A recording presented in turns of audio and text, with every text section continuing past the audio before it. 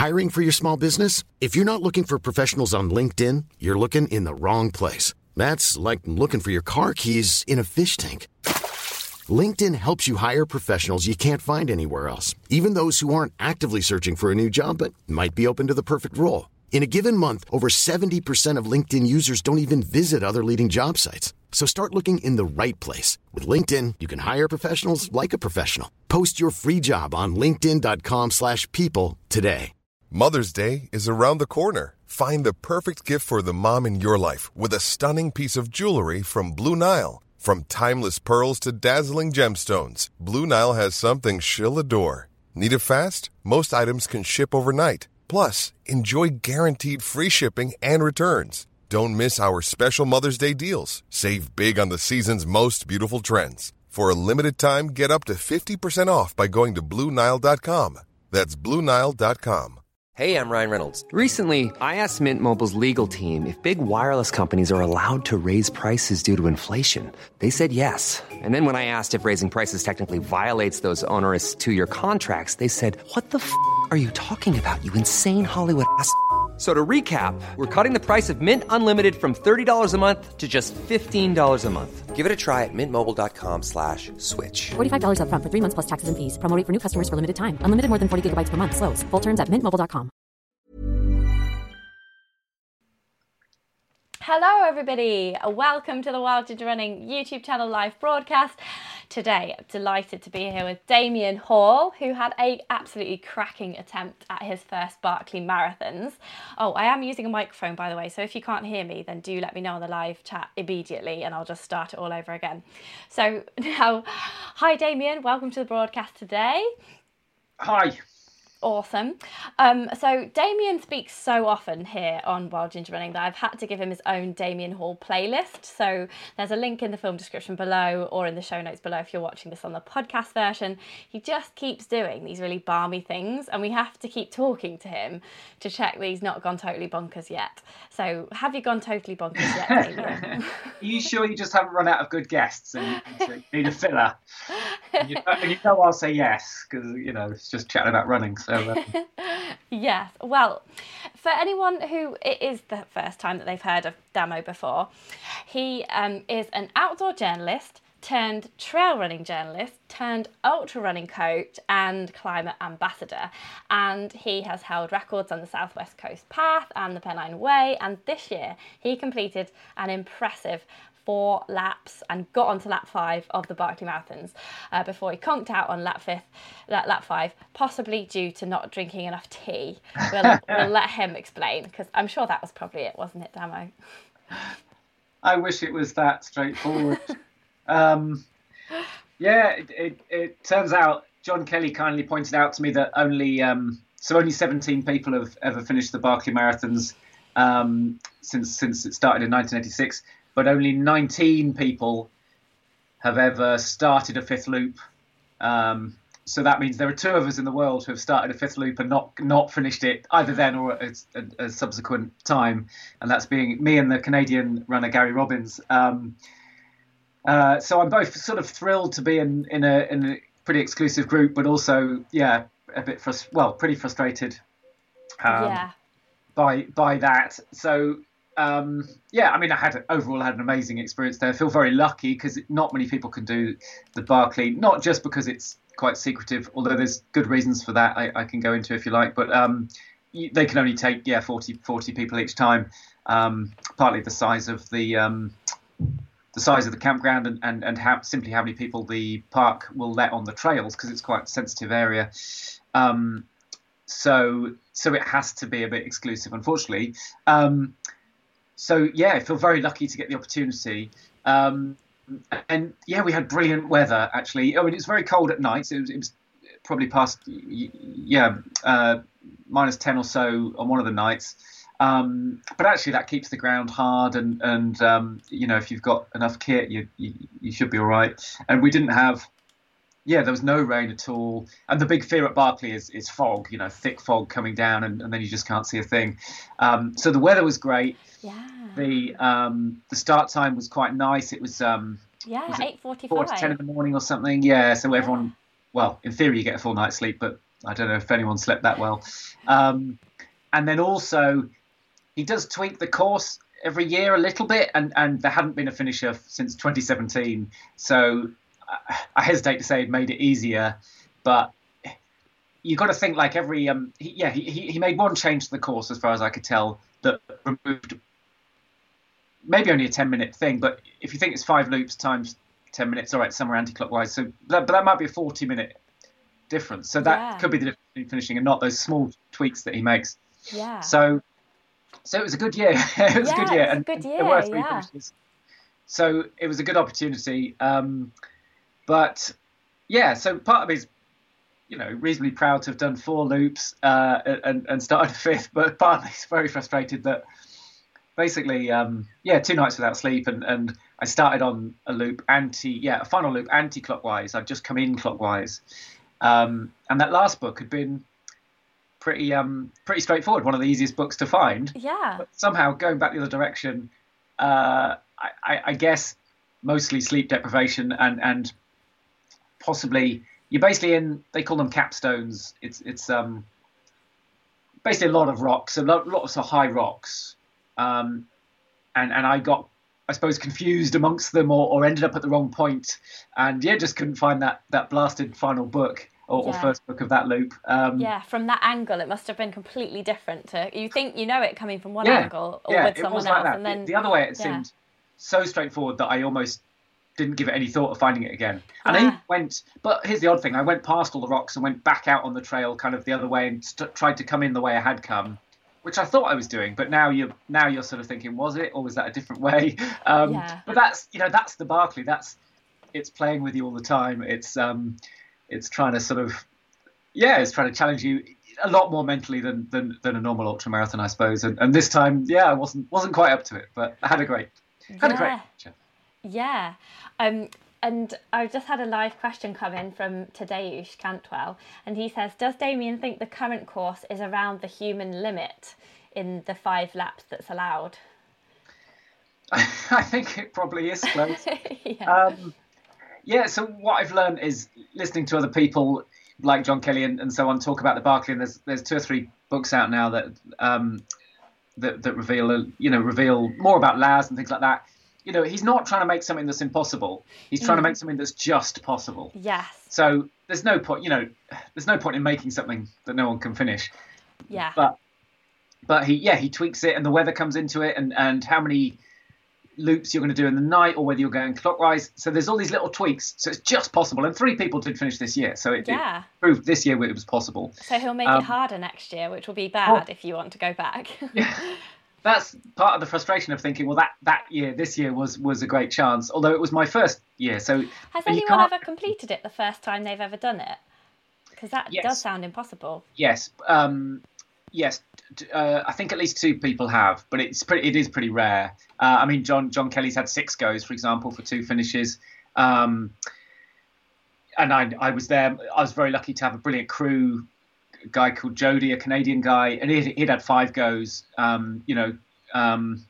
So it a lot depends on the weather, and it's a really changeable time of year there. It's fascinating actually. When I arrived in Tennessee, it was like well in the 20s, but by race day it was 0 basically. Wow. So that time of year it's jumping from like 20-25 degrees to 0 minus. Yeah, really changeable.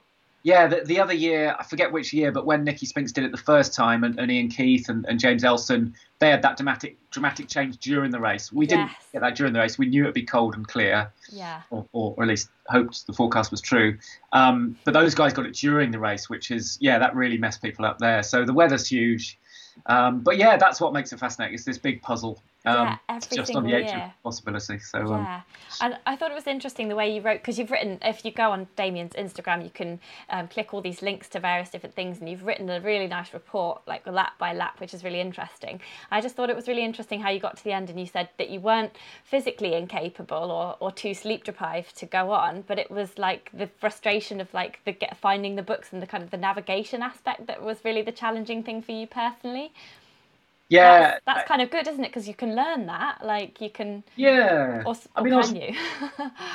Well, I hope I can. I was really pleased with the fact that kind of physically I felt I was up to doing 5 loops, and mentally I wanted to go on, like I had that motivation. Yeah. When after that amount of time, sometimes you don't, or sometimes you're broken. Yeah. But it was like almost a cerebral failure, I feel like.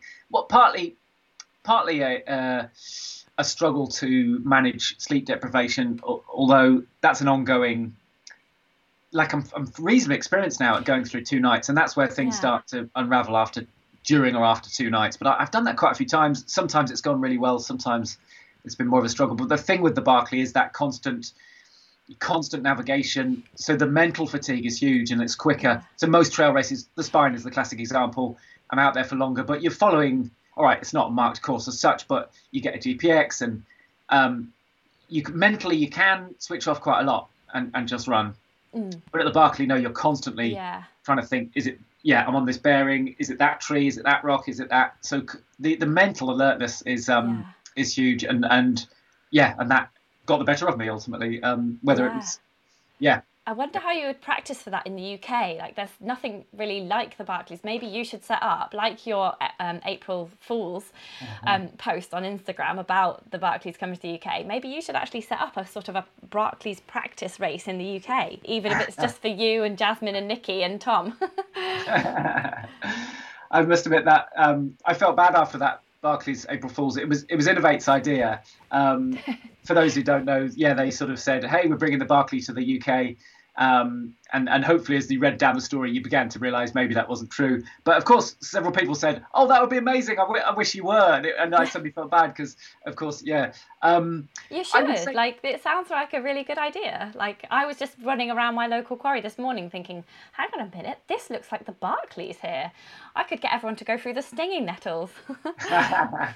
Well, there is. Yeah, that would be the equivalent of the Briars, wouldn't it? Would be our stingers. Yeah, in May or something. They're really high at the moment. They're like as high as a human. And they can sting you. They can be more painful than sawbriars, I think, at times. There have been times I've laid a bed at night and not been able to sleep from stinging nettle. It's been pointed out to me that there is a Barkley Marathons here. Is there? It's in the Cotswolds, not too far from where I live. Oh, okay. There's a place called Barkley. Oh. So someone has created a 100-mile race from Barkley. It is loops as well, actually. So there is a Barkley Marathons here. Technically, it's not as I can't remember if there are books involved. But yeah, I believe New Zealand and maybe France have very similar formats. So it's not impossible to kind of practice it, but nothing's quite like the real thing. Yeah. So because Kingsley says here, how were the brambles? Are they as sharp as people make out?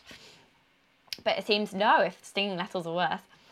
I think I had a lucky year in that respect as well. So the place apparently where they are the worst is Rapjaw, and that is one of the few, I think the only place on the course that can be photographed and people can people can come and spectate. But sometimes it does get mowed, I think, once a year, and it had just been mowed. So we were quite lucky there. I did get scratched elsewhere on the course, but it seemed more on my thighs than on my calf. So I didn't get the true kind of lacerating Barkley experience, which I was okay with. But yeah, they didn't seem nearly as bad as anticipated, I suppose, or as the hype. It's maybe a bit like Marathon des Sables, where you see a few photos of bloody feet, bloody toes, and you think, well, everyone's feet are going to end up like that, and of course they don't. That's why that photo is so kind of photos are shared around. So yeah, they weren't nearly as bad as I thought they might be. Yeah, and apart from just basically wanting to follow John Kelly in everything that he does, when did you personally become interested in the Barkleys yourself? I should refute that claim, that comment. Although, John's a good friend, and greatly admire him. Although, I would claim I always intended to run down the Pennine Way at a record attempt, but I didn't quite have the courage until I knew he was going, and then I did think, well, if he's going, this was in the lockdown year, then I'll give it a go as well. But what was the question exactly? When did I think about it? Yeah, what made you become interested in Barkleys? Because obviously Jasmine did the previous year, and now it's and Nikki as well, and now it's you, and then Tom and James Elson's given it a go as well. It seems like more and more Brits are sort of popping over to give it a go.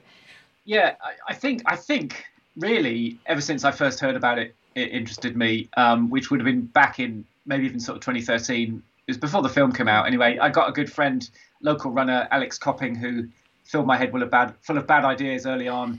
And I remember, I think we had a discussion along the lines of, I don't know, what's the toughest race, or, you know, and I remember him saying, well, there's this one in America in the woods where, you know, you go around in loops and there are books. And of course, like most people, you remember thinking that's insane. But then, of course, that's insane. I would never do it. And then, of course, that percolates, you know, much like when I first heard about the spine race, you just think that's impossible. You couldn't do it. And it just percolates. Yeah, so for quite a long time I was interested, and then it became the most common question I would ever get in interviews as well. Yeah. So it was almost like, and Jasmine said kind of the same. Like, it almost gets annoying. It's almost like, all right, then I'll go and do it. You'll want, you know. Yeah. But yeah, I mean, some things have held me back. I suppose partly, it's difficult to get into, and I think it's all right for me to say, like, I was on the wait list for 2 years. Like, they don't necessarily. If you're Jasmine Paris or John Kelly, you can get, you know, you can breeze in, but I'm not of their standard, so I had to be patient. I think you are now, Damo. Now that you've done 4 on your first go. So it took a while, and then I suppose, there was part of me, if I'm honest, I do enjoy racing, you know, racing other people, and the Barkley never sounded like a race against other people. It doesn't feel that way either. But actually now, I don't know, the challenge is it's such a unique puzzle that I'm glad. It's a challenge against yourself, isn't it? It's like, yeah, much more so, definitely. Can everything go perfectly on that day, or a few days? And so training wise, I know you are an ultra coach yourself, and if you do want to book Damian, then or get his advice, then he's got a whole website and Instagram. Follow you there. I'll put all the links in the film description below. So yeah, how did you train? And I specifically, because I know you've got 2 quite young kids, not like super young like mine, but you've got 2 kids, a wife, and how did you fit that in all around your family and your work? Well, the sort of interesting puzzle for me there was that I'd just done the spine race in mid-January, and this was mid-March. So it was more, the priority was getting recovered from the spine race. So that was so like, I'd be fit, you know, there wouldn't be too much of a concern there. I'd have fitness, but would I be, I suppose it's not just it's not just injuries or angry feet. It's, you know, is your energy back? Are your hormones balanced again? Is your whole endocrine system sort of recovered? So that was the immediate priority. So actually training was very light for a few weeks. But for reasons I can't be entirely sure, recovery did seem pretty quick from the spine. I think it might have been that I was very happy with what happened there. So I think I was just happy and relaxed. You sleep better, and congratulations. Thank you. Probably more so than when you're frustrated with a race, you know, and so on. So yeah, recovery seemed pretty good. And then, so all we really did was, I did try and work on navigation. I did do a few sort of, local orienteering race and so on. Did you go out in the dark? Because I know I read on your blog that you felt like the navigation was your sort of weakest point. Yeah, that was always my biggest concern. You know, I'm used to being out a long time. I like that, and you know, I like going up and down big lumps. It's fine, but I always thought navigation would be, the thing that might let me down, and it pretty much was. But I did try and work on it. I went out with a friend one night in the woods who's ex-military expert navigator, and we sort of he sort of tested me and taught me some things. I did an orienteering race. I feel like there was a third thing I did. Oh yeah, you can. I mean, it's quite far removed from Barkley, but you can get there's some apps available actually that have digital courses that you can do quite locally. So I did a couple of those. Right, it's nothing like navigating in the woods in Tennessee, but it's still running with that sort of that alertness, that tension, that sort of where am I, where do I go next? So I did at least 3 things to try and improve my navigation, and also to try and improve my confidence in my navigation, which may be just as important. And the other thing was, so there weren't epic miles, but what I did do is there's a lot of climb in Barkley. There's a lot of steep uphill hiking, unbelievable amounts. It's like double what UTMB is for 100 miles. Wow. So I did I probably only had 3 days out where I just tried to power hike. I did have 2 good days in the Lake District and then one probably in the Brecon Beacons, if I remember. Just trying to hike up and down steep bits a lot. But yeah, so it was recovery, steep, lots of ascent, and then a bit of navigation practice, really. And do you find that quite easy to fit in then? Because if you're an ultra coach, you're presumably preparing people's training plans whenever you like, so you can sort of work whenever you like. You're not tied to a 9-to-5 role. Yeah, I'll be honest. Life's pretty good and pretty flexible with that. Peachy. If I'm honest. So now that the kids are at school, it's I can work my training and my work around that. So it's I feel a lot luckier now. But yeah, when they were younger, I suppose I'd do quite a bit of run commuting, and I wasn't afraid to get up at 5 or 6 a.m. or even go out at 7 or 8 in the evening. Although that's maybe less beneficial sometimes if you're not going to sleep well, for example. But I was previously never afraid to get up early. But things are easier now. And also I need my sleep more now than as you may. Oh yeah, definitely. And so you got into Barclays. That's fantastic. What was it like arriving at that campsite? Because you sort of said it was a bit like being in a film set. Is that because you've just watched so many sort of films about Barclay beforehand? Yeah, it's because one of the unique things about Barclay is there's only like 3 places really that you see footage or even photos from. Yeah. Kind of the campground and the Yellow Gate. The famous Yellow Gate. I would say the Fire Tower and down Ratjaw, which is where nearly all the photos of the race are from, which probably people identify. There's the power lines going down and then people, hiking up. And the third one is probably the prison, which probably people have seen maybe in some of the films. So those 3 spots, when you get to them, just feel totally surreal, like really like pinch yourself, like, am I really here? Like the Yellow Gate is amazing because I got there before I was meeting John for a run, and you just sort of you drive into the campground and it's just suddenly there. It's not I don't know, you almost expect it to be like UTMB with like a road to follow to this massive arch, and it's not. It's just a little Yellow Gate that the rest of the year means nothing, and I think most locals there do seem to know about the Barclay, but for most of the time, it's just a gate, and then you get to the Yellow Gate. It's honestly like a pilgrimage or something. It's I just felt so surreal. You're almost nervous to touch it in case it's a religious artifact or something. So I was lucky to get there a bit early and have some days in the park a little bit. Although I should point out, you're not allowed to recce off trail, and most of the race is off trail, so you can't really recce much at all. But obviously it still helps. So that was pretty amazing. And then you come back there a few days later, and suddenly, Laz's tent is there and the number plates, and it just feels so surreal. I think in my blog I said it felt like Christmas on a film set or something. Yeah. But I was meeting friends, Ian Keith, Nikki Spinks, Jasmine Paris, Emma Stewart was there, John. So there were a load of familiar, good friends, familiar faces, and yet you're in this surreal setting. So it just felt amazing. Feel very lucky to have. And how important is your friendship with the tea dodger, John Kelly? I mean, he was incredibly helpful. Much more than he should have been, really. We've got a quite intriguing sort of friend-foe thing going on. It is quite funny watching the 2 of you on Instagram sort of battle it out, sort of semi-insult each other, but all with a friendly nature. I think we're very different characters as well, but we're passionate about some of the, very passionate about some of the same things and get the same enjoyment from, or I think the same enjoyment or some similar type of enjoyment from doing the same things. And he was so helpful. So he gave up time to sort of show me around, not just the park or the bits he was allowed to show me around, but also he was quite keen to show me sort of southern cuisine.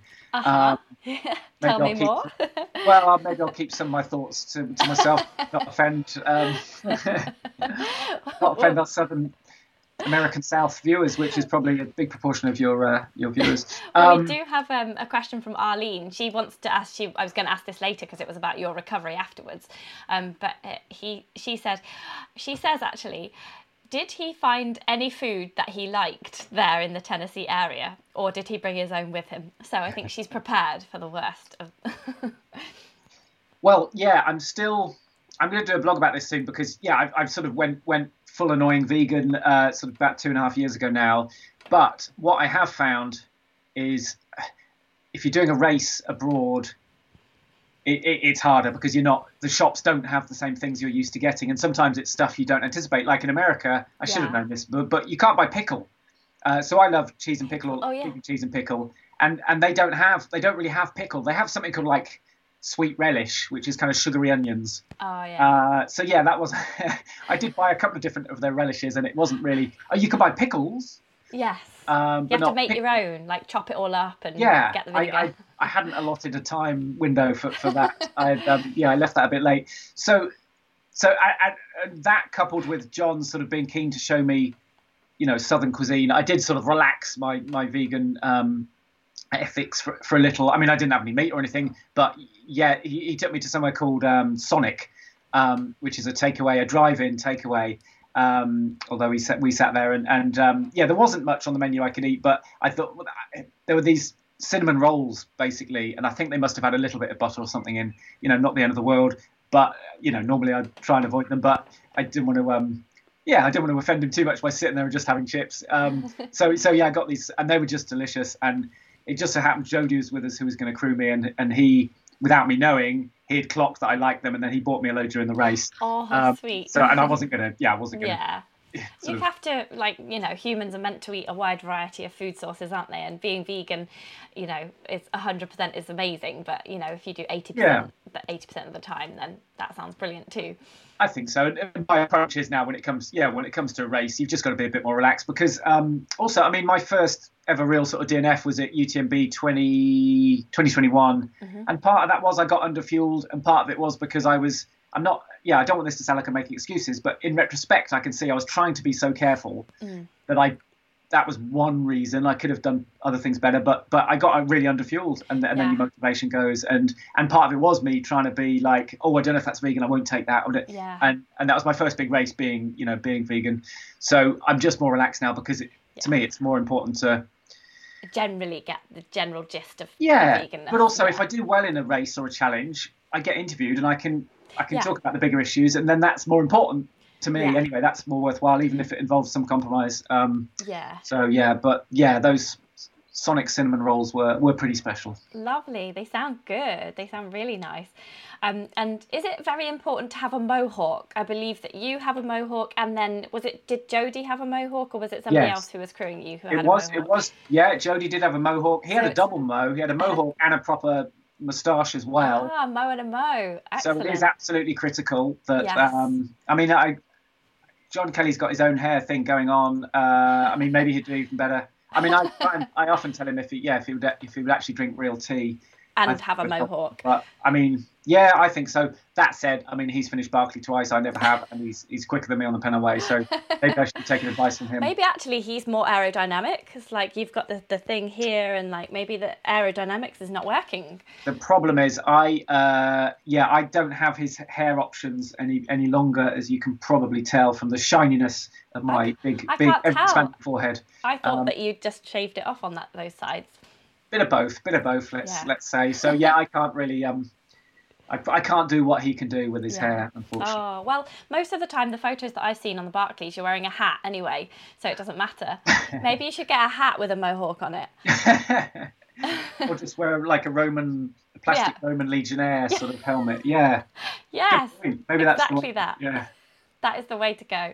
And so I know you were a bit concerned because Jody didn't seem to understand how to make tea to start with for crewing you. That seems like quite a stressful event, really. It was very stressful, and things like words like chuffed were quite confusing. Squash was quite confusing to him. Yeah. Did he just serve you something that was squashed, like a Sonic roll that was squashed? No, it didn't. Thankfully, he is very sort of detail orientated, so he's asking lots of questions. But but it did, he was like, squash? Yeah, he obviously thought of the vegetable when I was talking about liquid for my soft flasks. And he was like, you want squash in your soft flasks?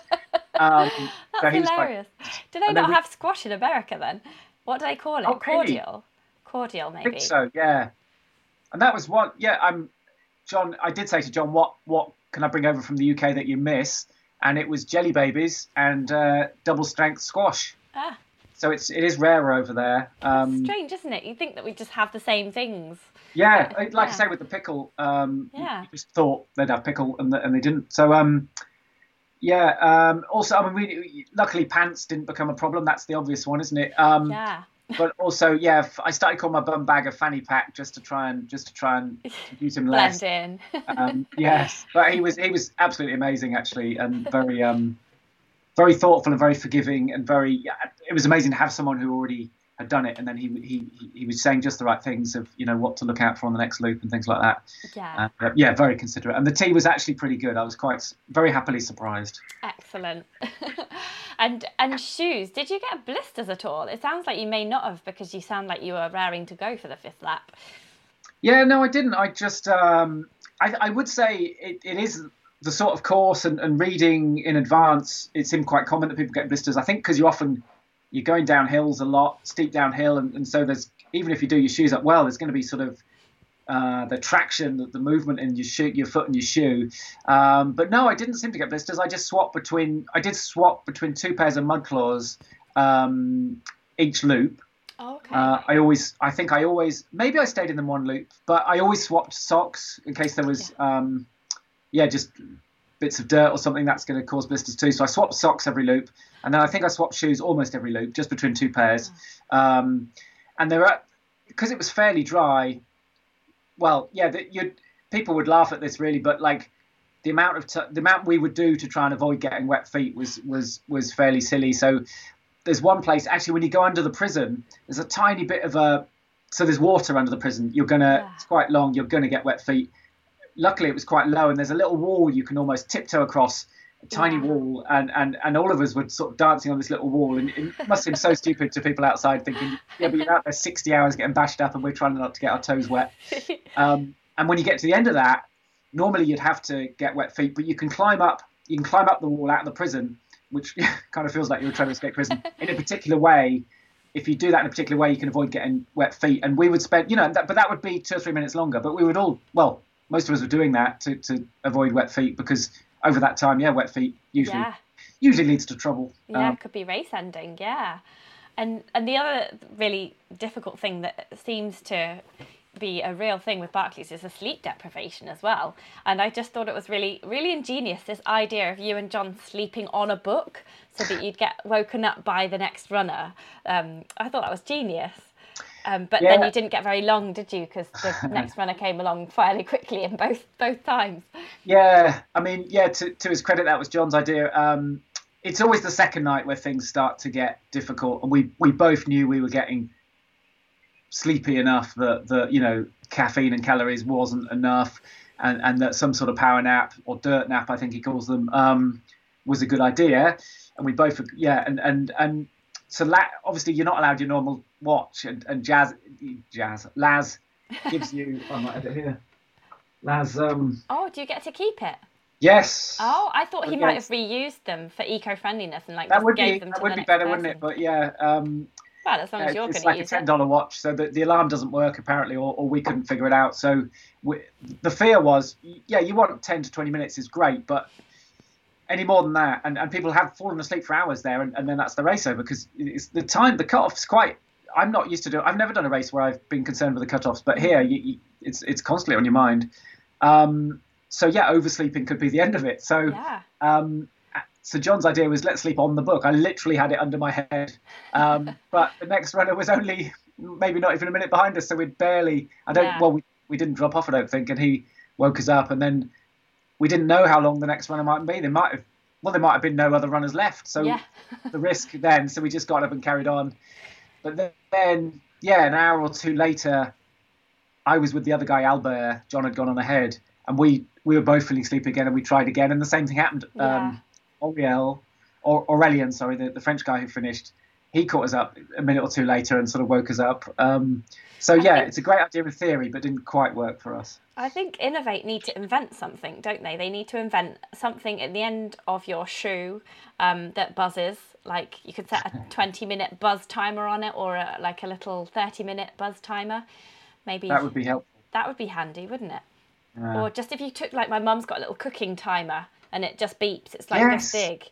It's very small. At the moment, we're not allowed any electrical items. You're not okay. Other than the watch he gives us.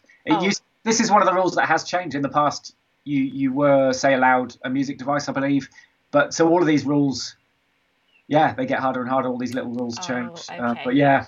Oh, I wonder what you could do then. Like maybe you could have an egg timer, but then there's no noise really, is there? I'll try and think of something for time for next year for you. That's something mechanical. And then I thought it was funny. I spoke to Jasmine as well, and she said that she found you on the path as well. And she stepped over you, and she was like, "Hi, Damian, what are you doing on the path?" And then you apparently woke up, and you were like, "Are you okay?" to her. And she was like, "You're asleep on a path in the middle of nowhere." That sounded like a funny moment. Yeah.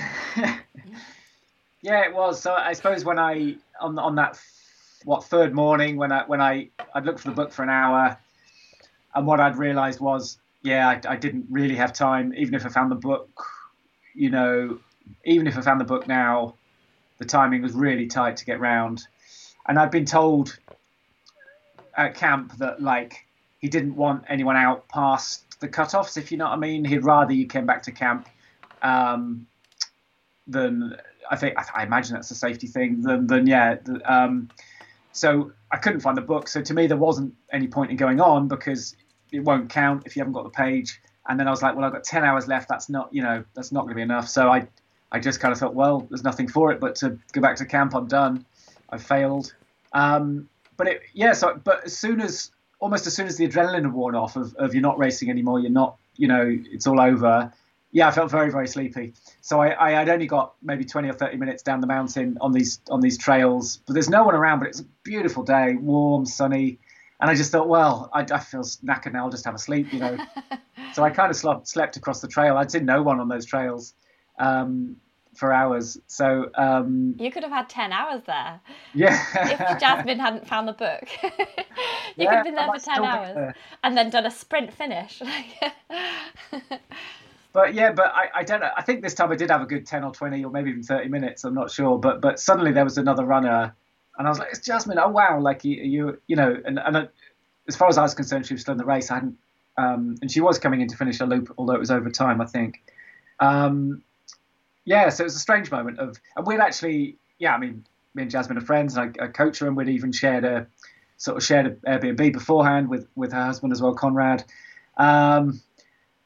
So it was a strange moment of being so far from home, but that someone there very well, and I joined her for the run down, and we were sort of sharing. We both had some satisfaction, but some frustration too. And of course, my one of my next questions was, did you find the book back up there? And she's like, yep. You were like, oh, imagine if she'd been there earlier, like at the same time, like just as you'd got there. Well, you may have got.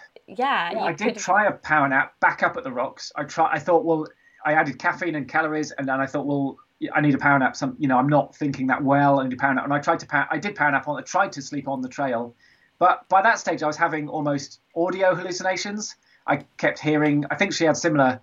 I kept hearing people talking, and I did actually think it was her chatting to another runner as they came. So I kept waking up, basically not really falling off to sleep. But thinking, oh, who's coming? So I had tried that. Maybe I should have just stayed there. But Yeah, who knows?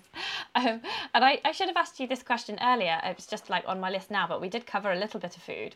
But Christian Poulton, one of my patrons, he said, how did Damian find being vegan, which we've sort of covered.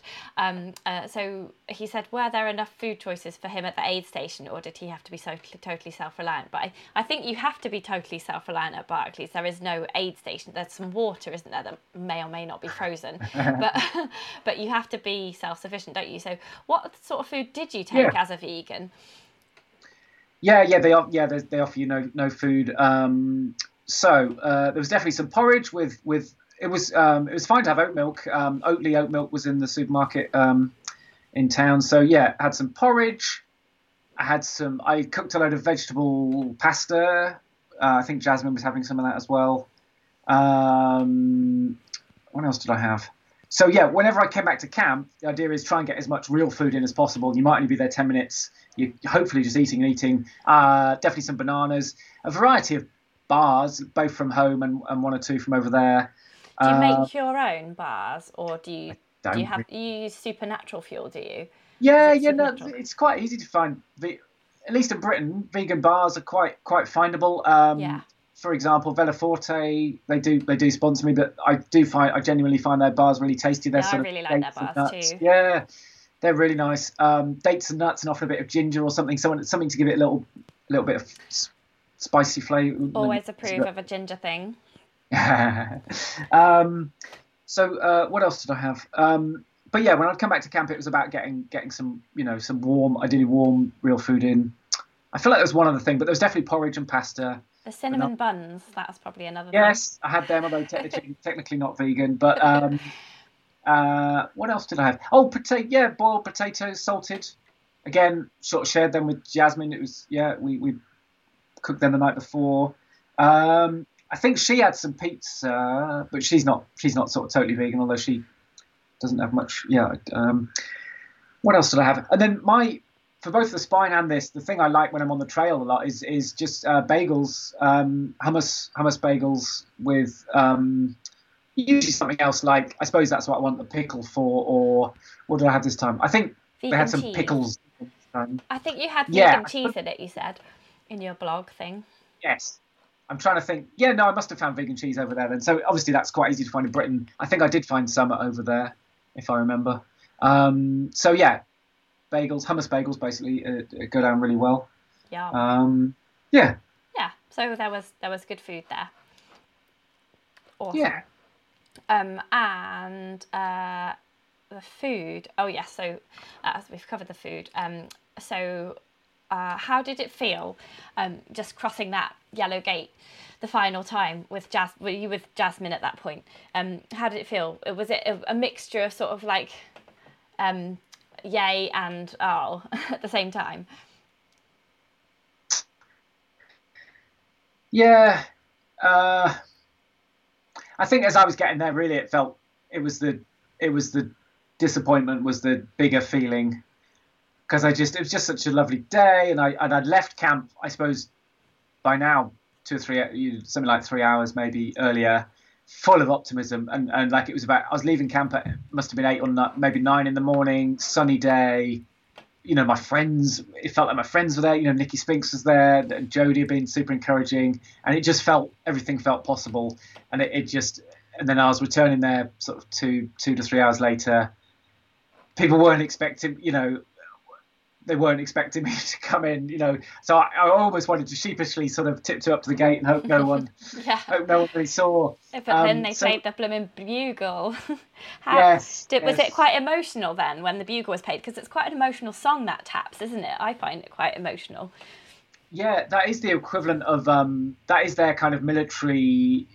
I've forgotten the name of the bugle that we play here on Remembrance Sunday, but I think that's their equivalent sort of thing to remember the fallen. So it is to them especially it is, and usually they will put their hand on their heart and so on. Oh yeah. So it does mean a lot to them. So yeah, I sort of tiptoed up to the gate. Unfortunately, people did see me, and then I explained to Laz and one of his assistants that I brought back a stone and a leaf to prove I'd been there. By that stage I knew that was silly. But that and you left sums biscuits up, there, didn't you? You left biscuits by the book to prove that you'd been there. That was funny as well. There's no greater proof than a few biscuit crumbs. Partly that was the state of my mind at the time. Partly I sort of knew that was silly, but kind of wanted to do it anyway.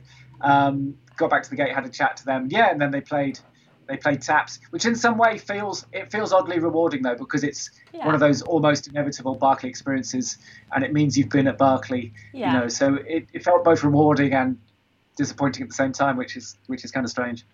Yeah, and that just leads me to say, do you want to go back? Arlene wants to know if you want to go back. Bobby Cullen wants to know if you want to go back. Is it something that you want to do again?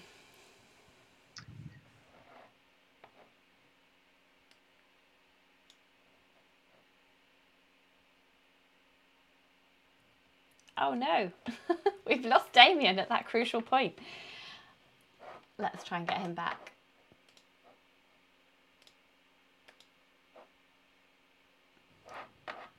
We've lost him.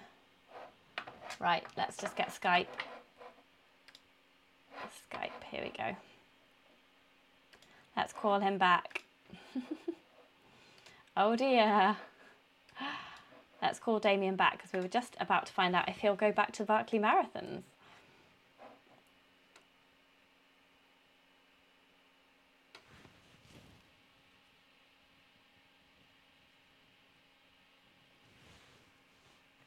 Oh no, he's not online. That's a shame. Yeah, Severine's saying the suspense is real. It really is real. I think he does want to go back, so I've just... But I can't confirm. Ah, here he is. Welcome back. Hello. Hello. That was really suspenseful moment there. We just literally asked you if you wanted to go back, and it just went...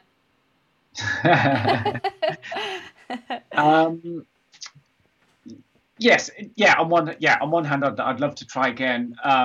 Just partly because, I don't feel like I suppose gave my best effort there.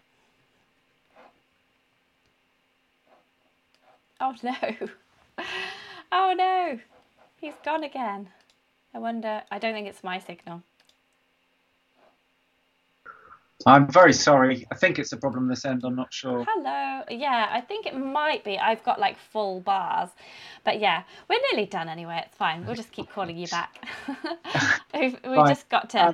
we're just talking about how you'll go back and, it might be harder.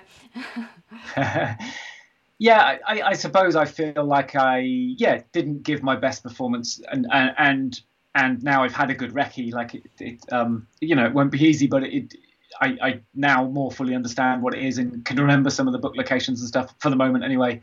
And I know I really need to work on my navigation, for example.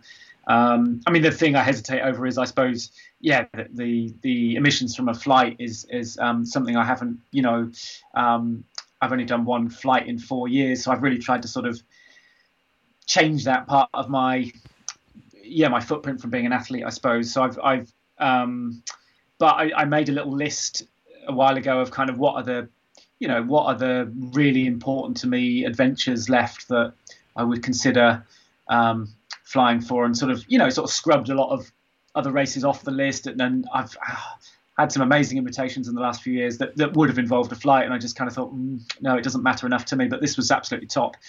So I think I am prepared to give it one more go. Someone did ask me, what about, would you go back the following year, a third time in a row? And that is all on the, I don't actually know if I can get in again. That's beyond my control. But that's really tricky. I don't feel comfortable at the moment anyway with the idea of sort of, going back 3, 4, 5 years in terms of the emissions. And I have looked into all the boating options, and it's just, if I didn't have kids, I would do it that way. But you're away a long, long time, and it doesn't just, I don't want them to forget who I am. Is it 3 weeks on the boat? I think the trip would end up more like 4 weeks, because even the boat doesn't go to, or one of the options I was looking at, doesn't get you to the right bit of America, so you've still got to go. Still got to, all the way, travel all the way down America. So along those lines, it was several weeks, So that's the thing that would. That's what would stop me going. But I'd like to try one more time, even though I feel uneasy about the footprint of it. It's interesting, isn't it, the whole footprint business, because I've seen your Instagram, and I know that you do a lot about the climate, and that's the first thing that people absolutely jump on you for. And Bobby is asking, not in a horrible way, Bobby Cullen, he's asking, how do you justify the travel and the associated carbon footprint for such a race? Because I know that like, obviously people aren't going to jump down your throat if you choose something with plastic packaging in the supermarket, but people see the flight and they see the huge emissions and they go, that person's telling us to do this or broadcasting about this, and then he takes a flight. Oh my God. And it just seems to me that that is the one thing that people can't really wrap their heads around. And I didn't know if you had, I've read all the stuff, I understand the opinions, and it's not all black and white, but is there sort of a nutshell way that you could explain it to people? Yeah, I mean, I could chat about this for an hour or so. If you're trying to keep it succinct, I guess there are a few things. I suppose one is my footprint as an athlete has massively reduced because I used to do on average 3 flights a year to races. Now that obviously now I'm much more aware that that's pretty bad, and I couldn't justify that to myself. So I've reduced that massively. 3 years of no flights, one flight for running in 4 years. That's a huge improvement. The next one is this sort of mantra of progress, not perfection. Like, even if I didn't, well, none of us can be perfect. Yeah, we can. Very few people have given up flying, which is incredible. I've given up, I suppose, almost all flying, except in very exceptional circumstances where I think that's a really, and this is, without getting the violins out, this is how I support my family, through running. Very exceptional circumstances. I think I've got 1 or maybe 2 other things I'd fly for. And I would hope I certainly wouldn't fly more than once in a year, but I've done 1 flight in 4 years. That's probably better than most people and a huge improvement from where I was. Yeah. Then the other side of this is that kind of personal footprint versus system change, and how important is your personal footprint anyway?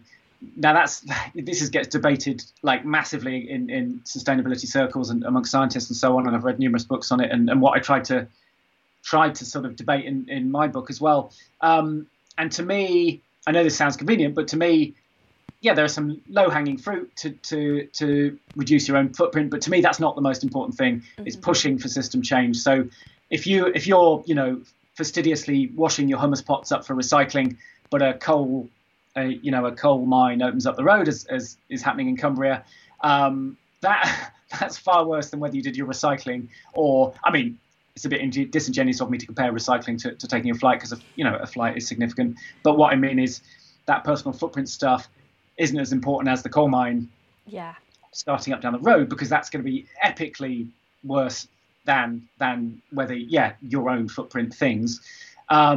So I would say, have I gone? Oh, I'm still there. No, you're there. I would say I devote a lot of my time for that as well. I gave up 2 days recently to go and protest in London at the big one. That was 2 days of my life where I don't directly get anything from that.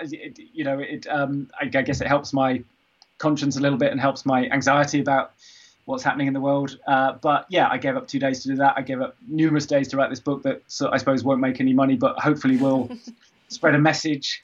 And then the Green Runner stuff as well. So you do a lot.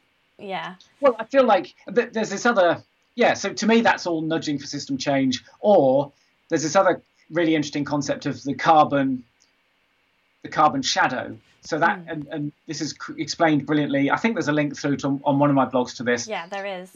The great example there is like, there's 2 neighbours. One of them walks to work and walks home. One of them flies once a month. Like, one of them has a far better carbon footprint than the other, clearly. But what if the person who walks to work is walking to work for big oil, work in fossil fuels, and the person who flies is a climate scientist, and they're flying to important conferences to exchange information and spread awareness? Now, clearly, that person has a far better carbon shadow. So, and the other thing to remember is that BP came up with the idea of individual footprints. Now, at the same time, that was very interesting. It was the PR firm who were paid to advise them, and it was over a decade ago. Yeah, so, and I thought that was really interesting, because that puts the onus on us to change and make those changes. And whilst we're obsessed with washing our hummus pots, we don't have time then to do the activism in a group scale that BP obviously doesn't want us to do. So, yeah, I just thought that was 100%. really interesting because I feel like amazing guilt of all the things that I don't do. You know, every time I go to get Finley in the car from nursery because it's raining really badly and I don't want to go on my bike, which isn't often, but you know, it happens. I feel really guilty just from that one little car journey. And then actually, if you think of BP and all the fossil fuel companies and Shell and everybody and what they're doing, my guilt could be much better directed at them and emailing them or doing that thing where you went and stuck your finger up at them and put it on Instagram. Like, I should have been doing all that rather than just agonising over my hummus pot. So I thought that was really interesting to know because I didn't know that, and I don't think a lot of people do know that. Well, I'm strongly behind that approach. At the same time, of course, that's convenient because it lets me still fly occasionally. But I think it's unfair and unrealistic to expect, you know, if you care, then you mustn't fly ever again. Yeah. You mustn't eat dairy. You mustn't buy any new clothes. We did discuss this when we formed the Green Runners. Like, are we trying to be like that? And then we're like, well, none of us are able to keep to all those three things, and then who's going to join us? Like, no, we're just going to be an eco weirdo cult, you know. You'd have to be a monk to exist like that. You'd have to be a monk, and then no one would know anything because you wouldn't be telling anyone anything. You wouldn't be ever interviewed on the telly for doing an amazing thing. Yeah, it's just so hard, isn't it? Because I just see people jump on you on Instagram for the flying, and I just think it's such an easy thing for people to just go bam, bam, bam, we're not listening to him. But I just think it's so much more nuanced than that, and I like to sort of, if I ever see people doing that, I always like to put a nice comment on there. Well, thank you. Thank you, Claire. Just because I just think it's an easy battering ram for people. And I wish there was an easy way to explain to them that the odd flight is, you know, while it's not ideal, it's kind of okay. You give some, you take some. Just by being alive, we're impacting on the planet. So we can't just all kill ourselves, can we? No, well, thank you, Claire. And totally agree. And that guilt for existence, quite a few of us feel that, and it's just not fair. And we've inherited the system based on fossil fuels, and it's not our fault that, you know, for example, you know, electric vehicles, they're not perfect, but they're much better than fossil fuel vehicles. But most of us can't afford them at the moment. Like, and the government still subsidise fossil fuels massively ahead of other things. So they could be helping in so many ways, you know, transition more quickly to renewables, transition more quickly to EVs. But they help very little, and you know, that's the thing. The scientists are saying we need to get off fossil fuels urgently. No new exploration, especially in the North Sea. In the UK's case, that's what the scientists are screaming. So to me, they're the more important things. I mean, I still do both. You know, like I do what I realistically can in a personal footprint thing, but I would just warn people against getting too obsessed with their own footprint and try and see what's happening in wider society. Classic things, big. I mean, the classic one is voting. We don't get to do that very much, but that's probably the biggest thing we can do. But that's a bit unsatisfying because it only happens every few years. But it might be emailing your MP. There's if you join up with something like Greenpeace, you know, just register for their mailing emails. You know, they send you out an email when there's something relevant coming up. Imagine if 100 people were emailing an MP to say, "Hey, we care about this." You know, that stuff is gonna count towards something. Yeah. So stop washing your hummus pots and start emailing people. I think so. Or join the Green Runners at the least. Yeah, join the Green Runners. We have got another climate-related question from Andrew Knox, and he says, "Do you think the UTMB will start to open up more events in each country to reduce the need for people flying to events? Because, you know, those qualifying events to get those running stones," because he says previously it was quite easy to pick up the ITRA points before the new system came into play, and I know that they've been a bit under fire because if you want to get into UTMB, you've now got to, unless you get into a race in the UK, which there's only one, you have to fly to somewhere to get those points. So do you think, are you going to be campaigning them as well to change that? Yeah, we've been discussing that, the Green Runners of sort of what to do action wise over the next few months, and that's definitely something that's being discussed. Yes, I think it's a real shame there's only one. I think it's rubbish, and I said that on Instagram within the last week. I think of kind of like I believe I've heard rumours, you know, they're hoping to start up another race here, but I don't know how long that takes, and if they're encouraging more people to fly, I mean, technically you could say the races in France. Maybe that's accessible on public transport, but not for everyone, and often it's more expensive. So Twice again, the price. It's sometimes 3 or 4 times the price. Actually, I looked into it as well. Yeah. Yeah. But yeah, I don't like what they're doing with the World Series at the moment, because it's encouraging more travel, and that's most events' the biggest slice of the footprint will be the spectator travel. So if it's flying, then it's massively elevated. Yeah. So yeah, not a fan of what they're currently doing, if I'm honest. Yeah, hopefully that will change. They're doing good things around female participation and pregnancy deferrals now, so that's one good step in the right direction. But yeah, they're listening. Only took about 5 years, didn't it? Yeah, only took about 5 years. Yeah, well done, Sophie. But everyone's really appreciated the chat on the climate, so thanks for that. Severine says it's 7 days to New York by boat. She had to look at that for a group during the ash cloud some years back. So respect regarding voting with his feet. Tadeusz says, I have an idea that the individual footprint will backfire eventually by creating a new mindset that big companies will find it hard to go against. But he says maybe that's a bit too optimistic. But I think the tide is changing. I think the tide is slowly turning, hopefully. Bobby has been listening, so he says, thanks very much for your answers. Very good answers on a complex subject, he said. And Bobby does have one more question, and then I've just got some quick fire questions for you, and then we'll leave you to your day. He says, is the spine race record an objective after the win last year? And how about the summer record, which I think is now down to 70 hours? So yeah, how about that? I'm definitely coming back in January. I just love. You love that race, don't you? You must know it so well by now. Yeah. So does Bobby, if I'm thinking about the right person. Yeah. Yeah, I think it's just a cracking adventure, and part of that is the weather and the unknown. What's the weather going to do? So I'm not disinterested in the overall record, but it's a sort of nice to have. Like, I want to go there, have a great adventure, give my best possible performance. If that can reach, if that can, get past Jasmine's record, great. But I'm not obsessing over beating her record. I don't know if I'm still. Yeah.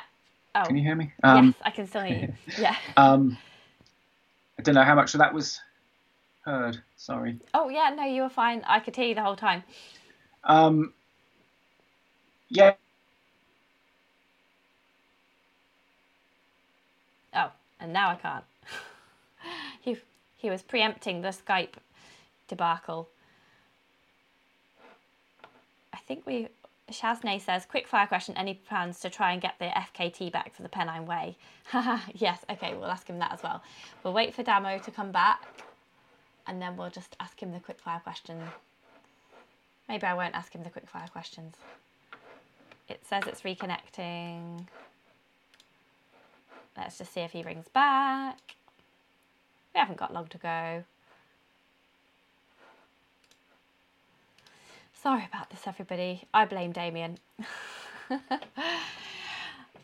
So yeah, I think he will go and have a good time on the spine race. Let's try ringing him back now. I don't know if you can hear the Skype beeping. I think he's in his shed. So he needs to get a cable to his shed. Yep, oh well. Well, we've heard a lot of good things from Damian, so if he doesn't manage to ring back, then it'll still be a really good podcast and live broadcast. But he hopefully will just ring back in a second, and we can just finish off the interview there.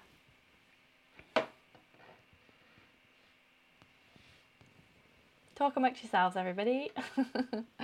I've got some quick fire questions for Damian, including flapjack or gels, beer or wine, Kindle or a real book, music on your long run or birdsong, classical art or modern art, camping or a holiday cottage, seaside run or a mountain run, or tea or tree.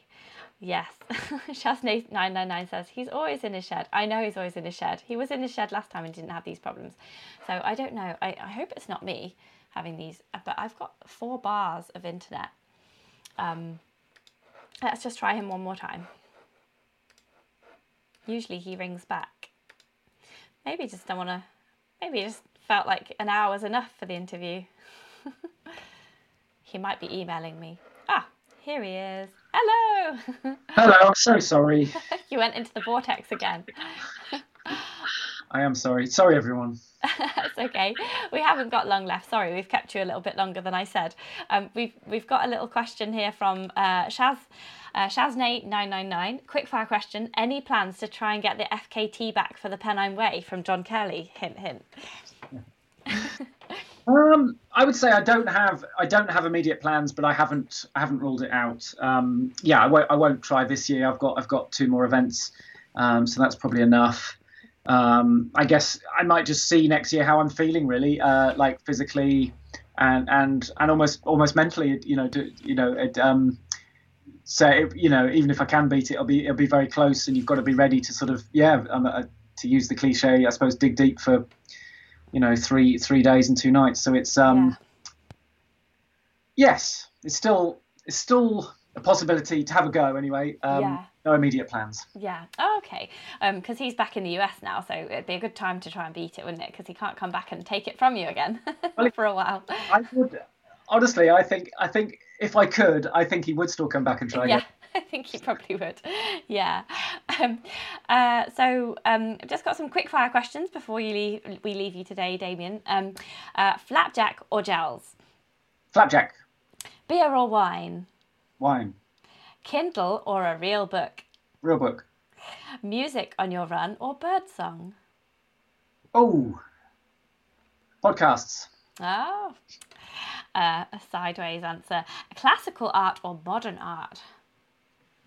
Real landscapes. Camping or a holiday cottage? Camping. Seaside run or mountain run? Mountain. Tea or tree? Oh gosh. Tea spelt both ways. Oh, yeah. T EA. Yeah. Tea. Tea. You can't drink a tree. Can't drink a tree. They're fabulous answers. Well, thank you so much, Damian. It was really, really awesome to chat to you this lunchtime. So congratulations again on being a pretty all right runner. And I hope you're training for the next event, the next record, the next anything that you're doing goes really, really well. Where will we see you next?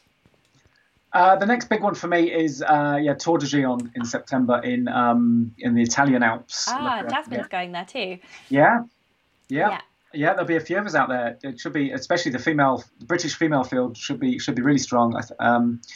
Yes, and luckily that's fairly easy to get to on public transport. But that's my next big one. I may do a B race before that, but that's the big one. Thank you. And just so sorry I kept dropping out of the call. Sorry. That's okay. You're good enough to wait for. It's been really lovely chatting to you. And follow Damian on Instagram. Have a look at his website. There's loads of resources there about the green runners and how to get into activism. I'm definitely going to get into some more activism and stop feeling so guilty about my own tiny carbon footprint. Not tiny carbon footprint, but the tiny effect that my carbon footprint has. I'm going to be looking more into it. So thank you very much for the interview. It's reinvigorated my climate anxiety. So I'm going to be doing more things and doing some more activism as well. Oh, well, thank you, Claire. No problems. It was lovely to chat to you today. And we will, Bobby just says, I think Damian's Wi-Fi is powered by composting. Yeah. That's the problem. Yeah. Living the dream. Awesome. Well, thank you very much, Damian. It was great to chat to you, and we'll look out for your progress in Tour de Gion. Cheers, folks. Thank you, Claire. Bye.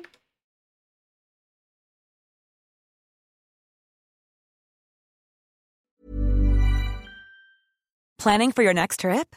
Elevate your travel style with Quince. Quince has all the jet-setting essentials you'll want for your next getaway, like European linen, premium luggage options, buttery soft Italian leather bags, and so much more. And is all priced at 50 to 80% less than similar brands. Plus, Quince only works with factories that use safe and ethical manufacturing practices. Pack your bags with high-quality essentials you'll be wearing for vacations to come with Quince. Go to quince.com/pack for free shipping and 365-day returns. Mom deserves the best, and there's no better place to shop for Mother's Day than Whole Foods Market. They're your destination for unbeatable savings, from premium gifts to show-stopping flowers and irresistible desserts. Start by saving 33% with Prime on all body care and candles. Then get a 15-stem bunch of tulips for just $9.99 each with Prime. Round out Mom's menu with festive rosé, irresistible berry chantilly cake, and more special treats. Come celebrate Mother's Day at Whole Foods Market. Even when we're on a budget, we still deserve nice things. Quince is a place to scoop up stunning high-end goods for 50 to 80% less than similar brands. They have buttery soft cashmere sweaters starting at $50, luxurious Italian leather bags, and so much more. Plus, Quince only works with factories that use safe, ethical, and responsible manufacturing. Get the high-end goods you'll love without the high price tag with Quince. Go to quince.com/style for free shipping and 365-day returns.